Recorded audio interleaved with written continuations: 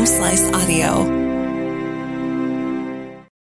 Hi, it's Mark Houston. And Andy Young. Welcome to another edition of My First Concert, where Andy and I talk to people all throughout the music industry. We're talking to musicians and songwriters and educators and engineers.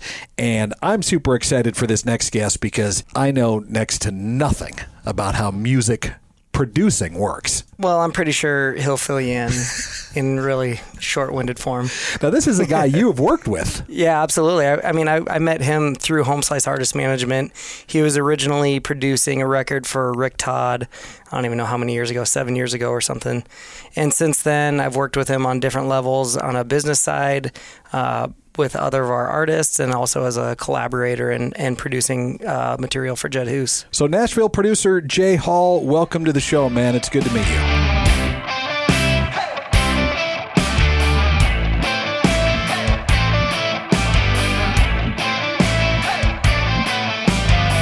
What's up? Yo. How you doing, man? I'm good.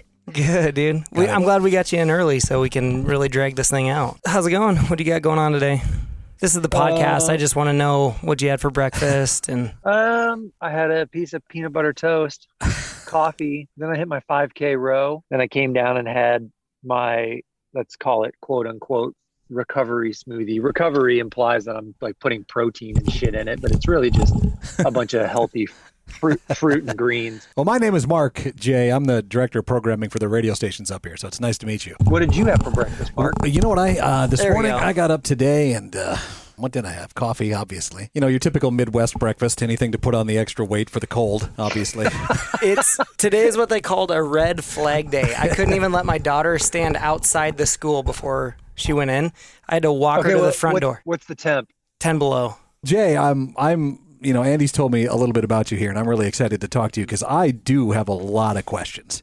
Let's do it. I don't think I've ever got to talk with an actual Nashville music producer, and you're going to be bored to tears by the questions I'm probably going to throw at you. Maybe. We'll see what happens. Well, like I said, very, very cool that you're taking the time to do this with us. And our whole point for this podcast is for you to, if Andy explained to you, to kind of pinpoint that moment that you knew that this is going to be what I dedicate my life to. Was it a concert? Was it a song? Was it something that hit you just the right way? And we'll get to that down the road here a little bit. That'll kind of be one of the last questions we ask you to give you time to think about it for a minute. But my stupid, boring first question for you, Jay, is explain to me what a music producer is. What is it that you say you do here? Okay.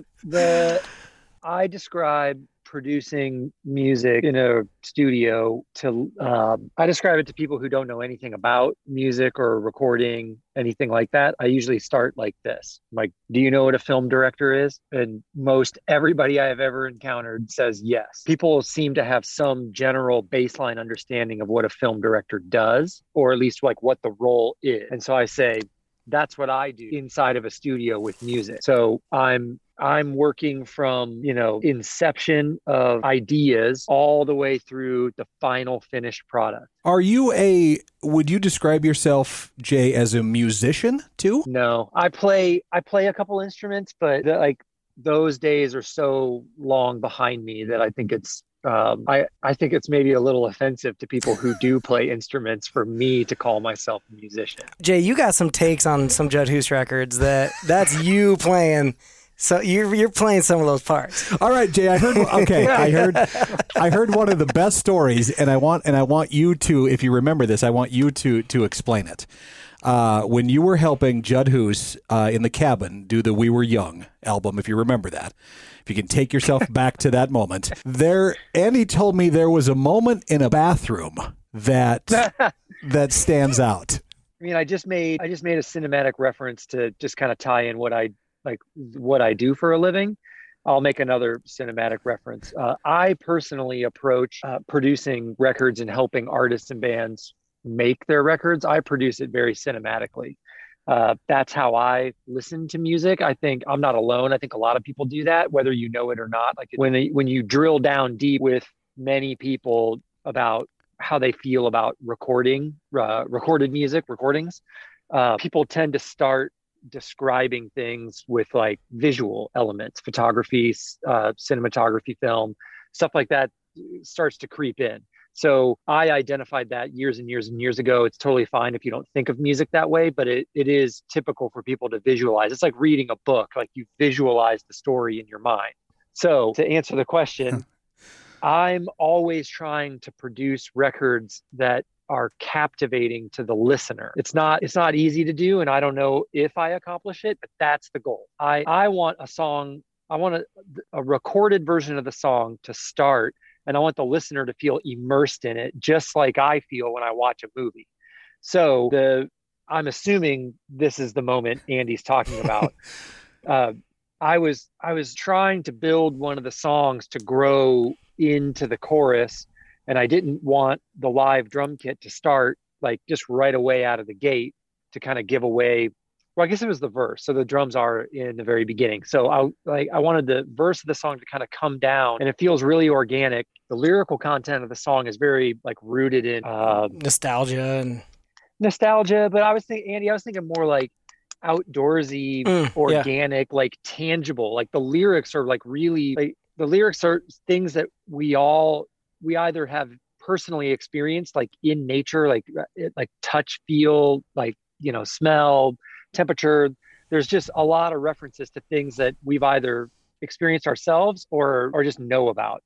So those are the things, like I take that kind of stuff and like melody elements, and I just kind of go with the thing that comes into my head, is like, this is what it looks like, or this is what the listener should feel like. And like, how do we do that? So I just started searching around the cabin, like banging on things with like the side of my fist, trying to find a much smaller and more relatable kick drum sound. And what I came up with was the side of a fiberglass bathtub. When you say it and you think about it, we've all heard that sound of, you know, like the hollow fiberglass bathtub. There's millions of them all over the world, you know, and you drop something in it, or you do like hit it on accident or kick it, and you just kind of hear that thud. Now it makes a lot of sense when you're like searching around a cabin, banging on things. Eventually I'm going to be like, oh, wait a minute. I go in the bathroom, it's like, I'm like, that's it. Get the microphone and record this. Well, so, you know, there's going to be everybody that hears this now tonight is going to go to their tub, and they're going to start with that beat. Yeah, they're going to be banging on it. They're going to make a record. And if they've listened to the song "We Were Young" from Judd Hughes, they're going to know exactly where it is and exactly what it sounds like. Yep. Where did you grow up, Jay? I grew up in Kansas City. So you come from a bigger city that probably had a lot of musical influence there, wasn't it? Do you feel like there was in Kansas City? Yes. By the time I left Kansas City, I mean, I don't know what the population was when I was a kid, but the greater metropolitan area, I think for most of my 20s, I left in my early 30s, was about 2.2 million. It's a decent sized town. Sure. My coming of age high school years was in the 90s, in the grunge era. And I didn't give a crap about grunge music. I was a punk rock, skater kid, played drums in punk rock bands. I mostly cared about underground indie rock, punk, emo, which was all was being defined all at the same time alternative rock was. Mm-hmm. So little did I know, like in my early high school days, that Kansas City already was like one of the indie rock meccas in America. By the time I was in junior, senior, that was a lot more known to me. And then in, late teens into my 20s, Kansas City was hugely influential. Our proximity to Chicago was so close that the entire Chicago music scene was, it was like a sister city musically. And then Austin, Texas was also a massive indie rock town. So a lot of the, small club, independent touring rock bands, like those two cities or three cities, Kansas City included, it was really intertwined. So, and then it just kind of grew out. Like, I mean, your guys' proximity to Lincoln and Omaha, you probably remember those days, like Lincoln and Omaha were coming along. Yep. Does that make sense? Yes, absolutely. So my musical, my relationship with rock and roll was deeply influenced by Kansas City, but most importantly, it was deeply influenced by punk rock. DIY everything, let the artist be the artist, stay out of the way. And I mean, stuff like that. That's So- just kind of deeply ingrained in my bones. So then how did you get to Nashville? So I started my career as a recording engineer, which is where pretty much everybody should start. But I started that in my early 20s. I went to a recording trade school in Ohio. I came back to Kansas, and I lived in Lawrence, Kansas, the college town where KU is. I lived there for a couple years, started cutting my teeth in some studios there. Tripped and fell over a couple more known bands in the region asking me to mix a few things they did, which was not really on my radar at the time.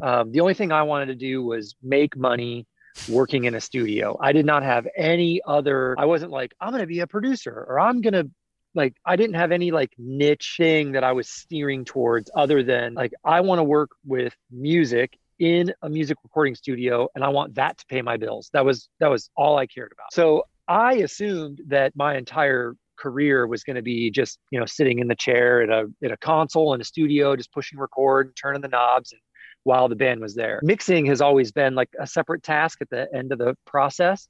And then the 90s, mixing kind of came on as like a career, but it really wasn't on my radar for like that to be my career. So really, like in the first 2 years of working, that kind of popped up as like a thing I did. Because again, I just wanted to make money in a studio. So, if you said, hey, we already recorded these songs, but can you mix them? My answer is going to be yes, like pay me to do that. If the question is, we've got songs, we need them recorded, will you do that? Yes, like it was, you get the idea. Mm-hmm. So these couple more notable bands that had me mix the things that they had already recorded, and this is just the way the world works, because they were more known and popular in the region, that just made me look like a mixer. So I started getting more and more mix work. And again, I didn't care because I was just trying to do studio work for money. Yeah, work was work. So as that was progressing, I kind of hit a wall in my mid-20s, I was maybe 26, 27. I was really struggling because I didn't come up in the recording world in like a really traditional way. I didn't leave recording school and come to a big music market like Nashville or LA or New York and become like an intern at a big studio and then work my way up to like assistant engineer and then try to get under like a big notable producer. I didn't do any of that. I just went back to Kansas City and just started working. So I didn't have the hands-on, the seasoned veteran guy teaching me like the real world ropes. I was on my own from the beginning. I wanted it that way, and I did that on purpose, but it came with a lot of frustration and a lot of years of grinding. So by my mid to late 20s, I was struggling to get my mix product from like maybe like a solid B or B minus quality level up to like the A level, like the major label, the top of the top stuff. So I'm really good at networking. I'm outgoing. I already had friends that were working up at that A level. So I just started asking them if I could pay them to teach me, if I could like anything I could do. And these were guys in different cities. So I started, I flew some guys to me in Kansas City, spent some weekends with them. Then by the time I was in my early 30s, my work product was noticeably better. I was close to where I wanted to be. And I went to Memphis to work with a really accomplished rock recording engineer and mixer who had transitioned into producing, super talented guy. He was a mutual friend. And I flew out there and spent a weekend with him, just, with my mouth shut, sitting on the couch while he was mixing a record, just learning. When that ended, that was a huge part of my education, learning process. A couple months later, he called me up and asked me if I'd be interested in moving to Nashville. He was leaving Memphis and moving his business, his studio, to Nashville. I knew that ahead of time. I didn't know I would ever be part of that. So he just asked if I was interested. I'm like, of course I'm interested.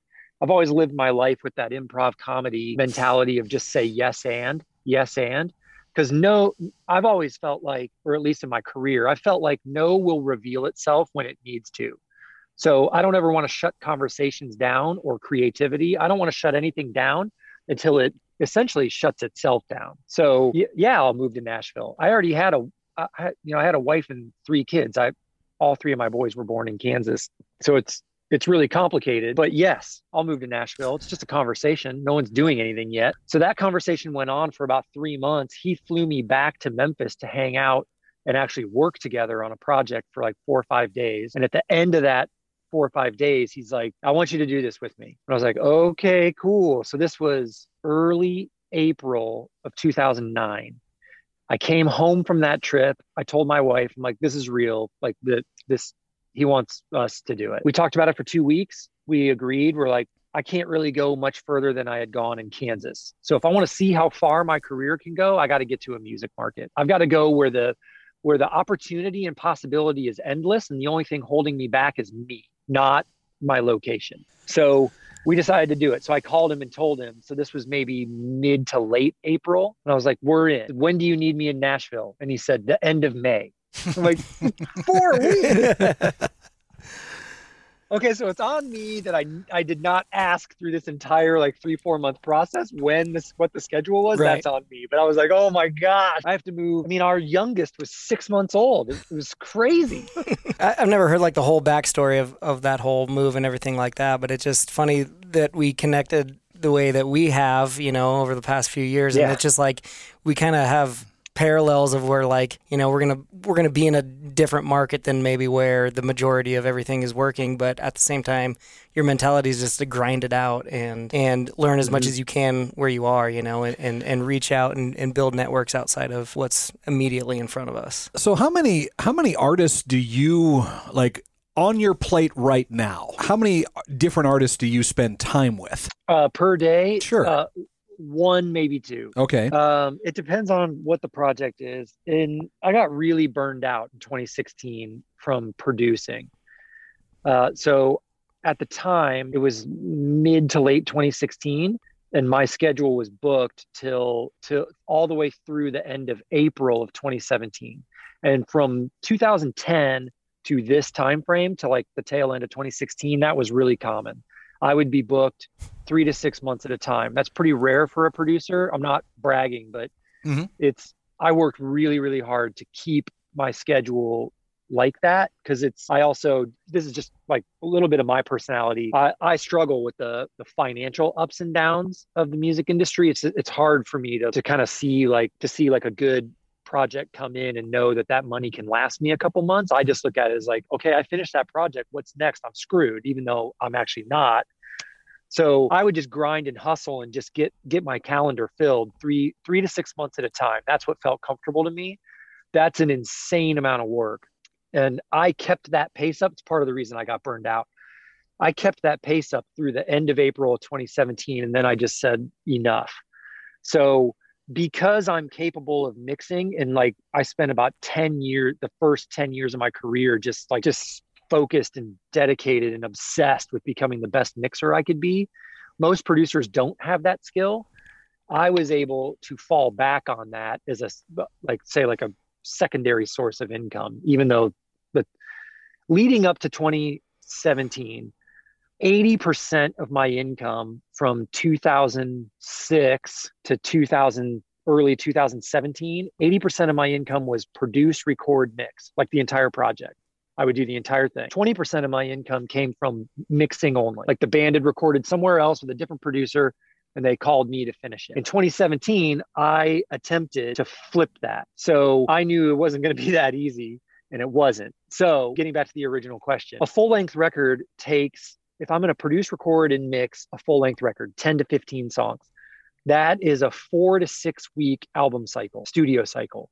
So I'm going to be with that band or artist exclusively for 4 to 6 weeks, 5 to 6 days a week. That's it. So they're going to be the only client I deal with. It gets a little gray when you also like remember that I said I'm booked 3 to 6 months at a time. So throughout a day or a week, I'm still communicating to the clients that have sent me deposits and have booked those next months. Like they're going to be sending me demos of the songs. They're going to be, very few of my clients are Nashville based. So I've got to help deal with travel plans. Mm-hmm. I've got to help arrange. I've got to book. I don't own my own drum studio. I don't have enough physical real estate. I don't have a drum room. And that's no big deal in Nashville because they're everywhere. You can spit and hit a drum room, but which is the reason I don't do it or have one. So, I'm getting demos from bands. I'm listening to those demos outside of the studio session I'm working on. You're being on their I'm podcasts. Yeah, doing. But I'm, you know, when I was actively producing like that, I would say in that time frame, I would be dealing with, on a daily basis, I would be actively engaged with one artist in the studio, like physically present with me. It could be a band or it could be, you know, like a solo artist. But throughout the day, I'm probably communicating with 3 or 4 other clients in various stages because one band just left. So I'm sending them mixes. I would come in, mix a song in the morning, and then that artist would show up around 10 or 11. And then I'd be done mixing the previous month's project and I would start recording the current project. So I called it flip flop. But then throughout the day, I'm getting a text from like, you know, the band 3 months from now saying like, hey man, did you get the demos or the Dropbox link? I'd have to check really quick. Yep, I got it. Give me like 3 or 4 days. I'll comment back on the song. Then I probably get a text or an email from somebody else. So are there any Airbnbs that are close to you? I'm like, oh yeah, here's a list I use of approved places. Like, I mean, it's essentially like, if you think of a small business that functions in more of like a real world office business way, my life as a producer is I'm accounts payable, I'm accounts receivable, I'm sales, I'm marketing, I'm manufacturing, I'm quality control, I'm the janitor, I'm like, list all of it. I'm operations, I'm the CEO. Is there any genre of music you won't work with? I mean, let's throw out the really fringy stuff. Obviously, I don't know if pan flute is going to be under your umbrella or anything. Oh no, we're putting pan flute on the next Who's record. That's happening. Yeah, great. So another rarity for my career is I've touched way more genres of music than I ever anticipated at any point in my career. Even things like growing up a punk rocker, that also came with like some narrowness of opinion that I shed quickly once I started with studio stuff. But, in the early days, 21, 22 years old, I only wanted to work on like punk rock and indie rock and things I liked and things that checked this like ethos box. Well, that quickly goes away when you're trying to earn a living. You're like, well, I don't really care like what it is. If I'm trying to earn a living recording bands, I need to stop caring about some of the details and just try to be really good at this job. The only way to earn a living is to be really good at it because it's a word of mouth business, and the quality of product is your business card, and it's your resume, it's everything. So once I opened my mind like that, I just honestly started thinking about music in what I mentioned earlier is just really cinematic. Is I can listen to certain genres and I can take in some things and just get a general understanding of like, oh, this genre tends to lean on having the lead vocal be much louder than, say, alternative rock. Like I can listen to some recordings and be like, okay, there's genre specific things everywhere. Okay, that's no big deal. I can check those boxes. Now I just need to work with the artist and do what the artist wants done. That's how I produce records. So I've worked on film scores, which is orchestral stuff. I've worked in country, hip hop, R&B, bluegrass, all genres of rock, like metal, hardcore, post-hardcore, mainstream rock. I mean, name a genre, I've touched something in it. And rock is a massive umbrella. Do you have? I've touched a lot of it. Yeah. Do you have a genre of music that you initially didn't like that now you appreciate? I've not been a huge fan of most hip hop and country. Hip hop remains the same for me. I own a bunch of hip hop and rap records, but it's really like my taste there is fairly narrow.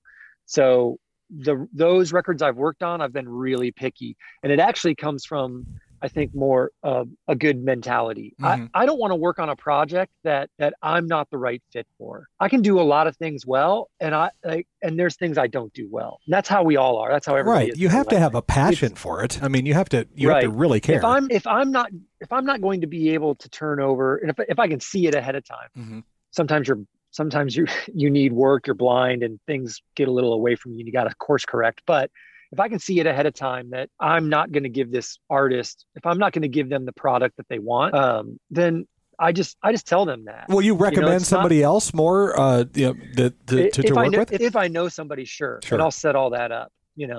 I'll send some texts, I'll connect people if I know the right person. Mhm. Sometimes, like in the hip hop world, I've only been asked to make maybe 6 hip hop projects in my entire career. I've been doing this for 23 years, Sure. 24 years. So, I mean, that's like a tiny, tiny little amount of clients, but I've turned most of those down.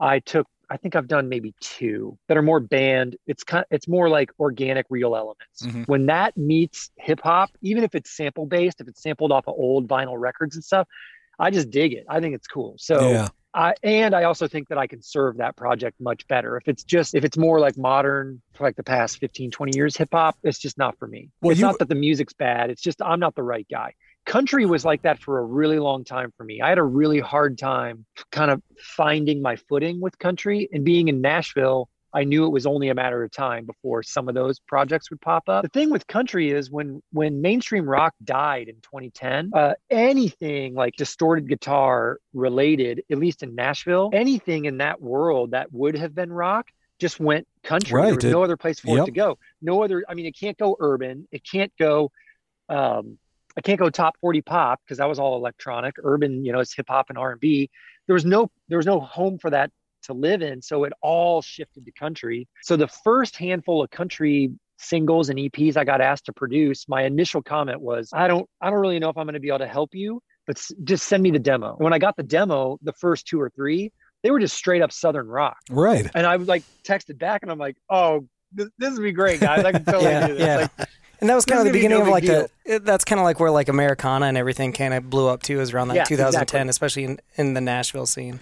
Well, and you've worked, like you mentioned earlier, that you've worked. I mean, you've found the way all the way up here to the backwoods of the Dakotas to work with some bands In January, no less. We forced them to fly up here in January because it's when we had time off. yeah, that's right. Andy knows my rule. I've said it so many times to him. You don't travel north in the winter. And I've got you to do it twice. So, do you have is there regional groups of bands and artists that you prefer to work with? I mean, do you have different regions of the country where like, I like what's happening here. I want to work with these guys. Well, that would be true with the Dakotas, and I'll go into that second. Really? But, I will say that this will set that up really well. So when I finished up that run of producing projects at the end of 2017 until just recently, early 2020, which kind of sucked based on what happened in 2020, I just started getting the itch to produce again.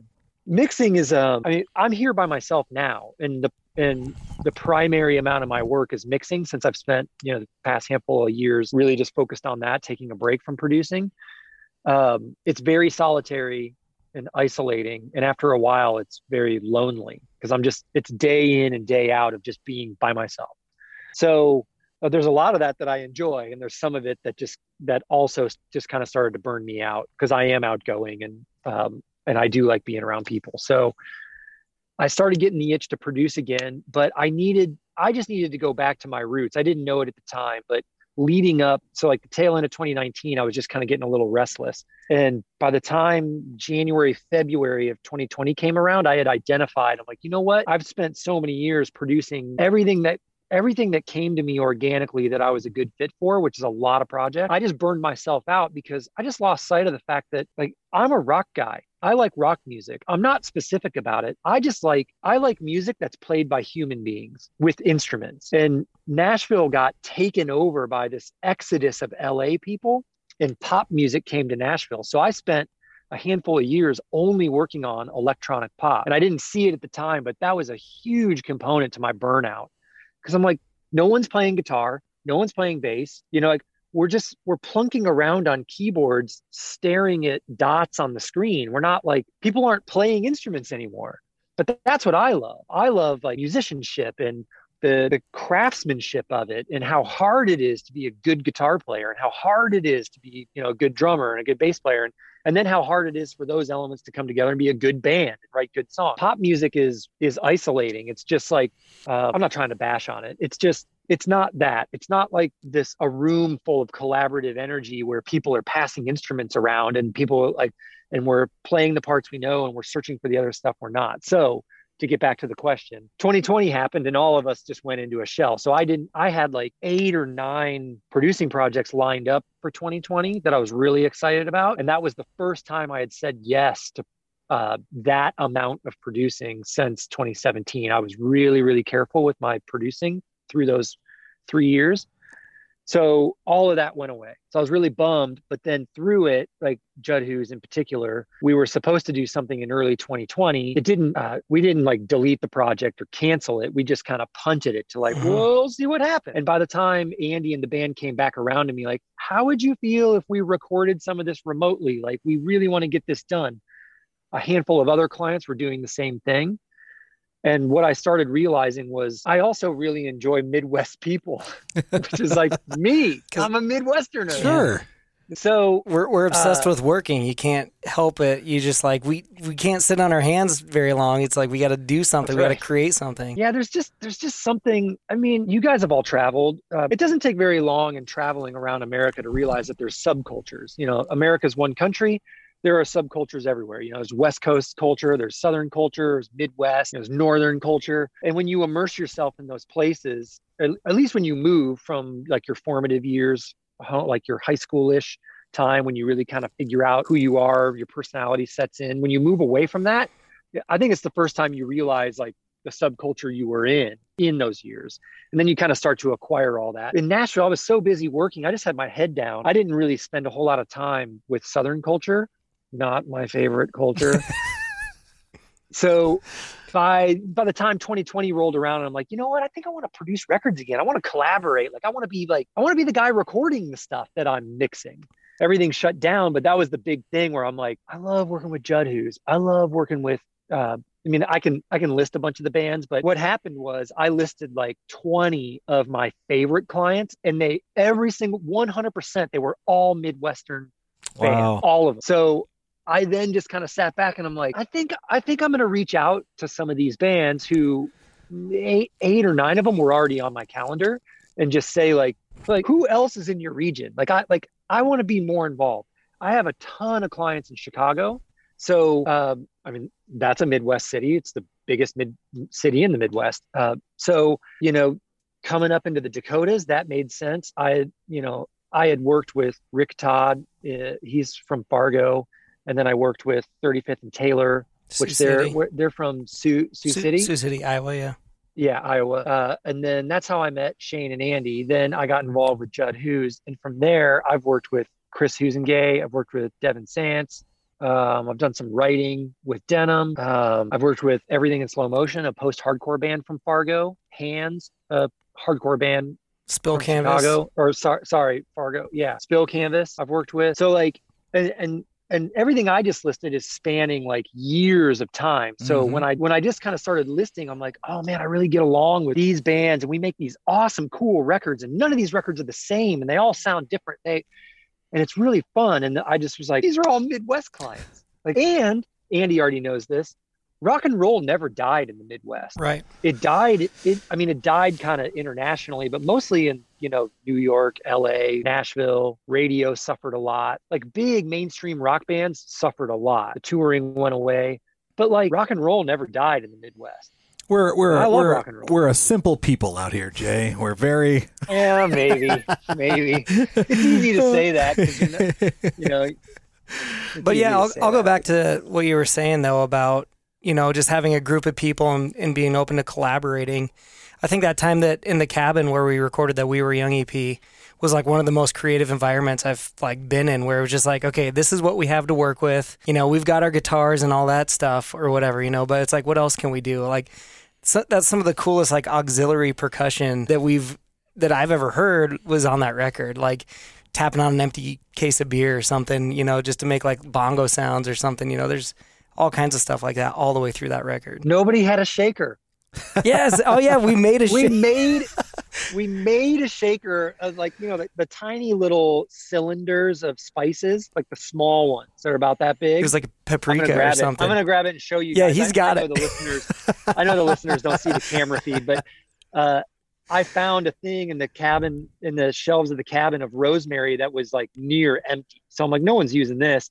And Shane had a had a shotgun shell in his truck from dropping a friend off at the airport who had it in his pocket. So he just left it in Shane's truck. He's like, I can't take this through TSA. I'm just leaving it here. And Shane literally, his version of the story, which, he's telling the truth. He's like, he just said, what am I going to do with this? Like, why are you leaving this in my truck? And then he drove out to the studio. I think it was maybe 2 days later. He came into the studio that day and I'm like, we need a shaker. And he went, I have just the thing. We pried the shell open and dumped all the shot out into the rosemary thing to make a shaker. If anything speaks to Midwestern musical style, that story. And there it is. Oh, man. So we put a piece of gaff tape over top of it. You can hear it. That was our shaker in the cabin. We didn't have one. That sums it all up. That's what I mean. It was like the most creative environment. It's like, we don't have what we need. What can we make work? And I still think, I like the new stuff you guys have done, but that We Were Young album was, for me, almost start to finish. I loved everything that was on it. I mean, it was so well done. It's a lot of fun to make. It sounds like it. All right, Jay. So the crux of this podcast, and I hope you had some time to think about it a little bit. I really want to know that moment. I'm always fascinated when people find their magic and when it happened for them. And I think people in this field specifically, in the music field, that seems to be stamped on in their brains more than any other profession. Do you remember when it happened for you? The concert, the song, the moment, anything? Yeah.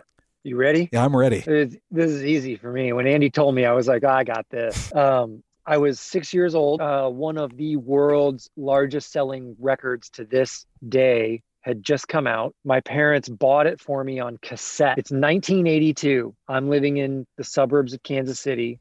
Cassette decks were those rectangular shaped, like dictaphone cassette player recorders that took somewhere between 42 and 4 million D-size batteries. Remember those things? Of course. They weighed, I'm not exaggerating, they weighed 200 pounds to a 6-year-old kid. My parents handed me the cassette. I put it in the player. I pushed play. It had the retractable hard handle. Mm-hmm. I pulled that out. And I walked to the end of my parents' driveway. And by the time I made all of that process happen, again, I'm 6. By the time I made all of that process happen, Billie Jean started playing and my life was over. That was it. I rewound that song for a solid year on that particular cassette. You hear people say, like, I love that record so much, I wore it out. My parents had to buy a second copy of Thriller because I actually did wear the cassette out. It broke. It got so thin from me playing mostly Billie Jean over and over. Yeah, that's so awesome. That's a great story. That album, obviously, for people that are our age, it was. People don't understand how unbelievably life-changing that album was. I mean, it was my first experience. It was the first time I can remember hearing something that, again, backing up numerous topics, it was my first experience hearing something that captivated me. Mm-hmm. I was 6. I have kids. I remember what they were like at 6. And like when Billie Jean came on, it's not the first song on the record, but when Billie Jean came on, I just was like, it was like reading a book. I just was lost. Nothing existed except that. Right. And to make a drug addict reference, it's like you're chasing that first feeling the rest of your life. Right. And music will do that. And music will do that. And the fun thing about music is, well, A, it's not going to kill you like drugs will, but B, you can get that same feeling. It's repeatable, and the older I get and the deeper in my career I'm actually better at making it repeatable. But that's my moment for me. Excellent. Michael Jackson's Thriller. That's awesome. Jay, this has been an awesome conversation, man. I could sit down with you for another couple hours and just continue to pick your brain. I'm sure you have to come down to the studio with us. I want to. I absolutely want to. Because I would love to see your entire process and just hang out with you for about a half a day and watch what you do. Because I've been on the radio end of it my entire life. I started when I was 15 years old, and I've been on the radio ever since.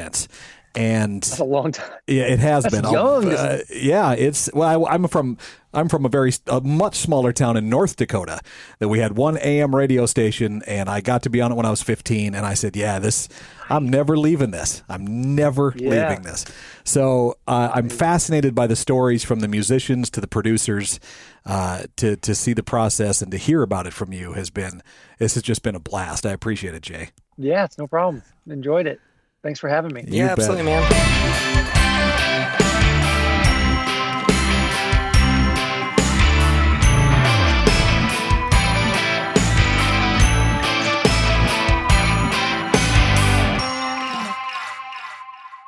Thank you for listening to this week's edition of My First Concert. I am Mark Houston. I am the host and producer of the show. It's engineered by Chris Jaquez, and all the audio and visual work is done by our own Russ Haddon. My First Concert is on the Home Slice Audio Network, and if you like what you heard, a great review is always appreciated.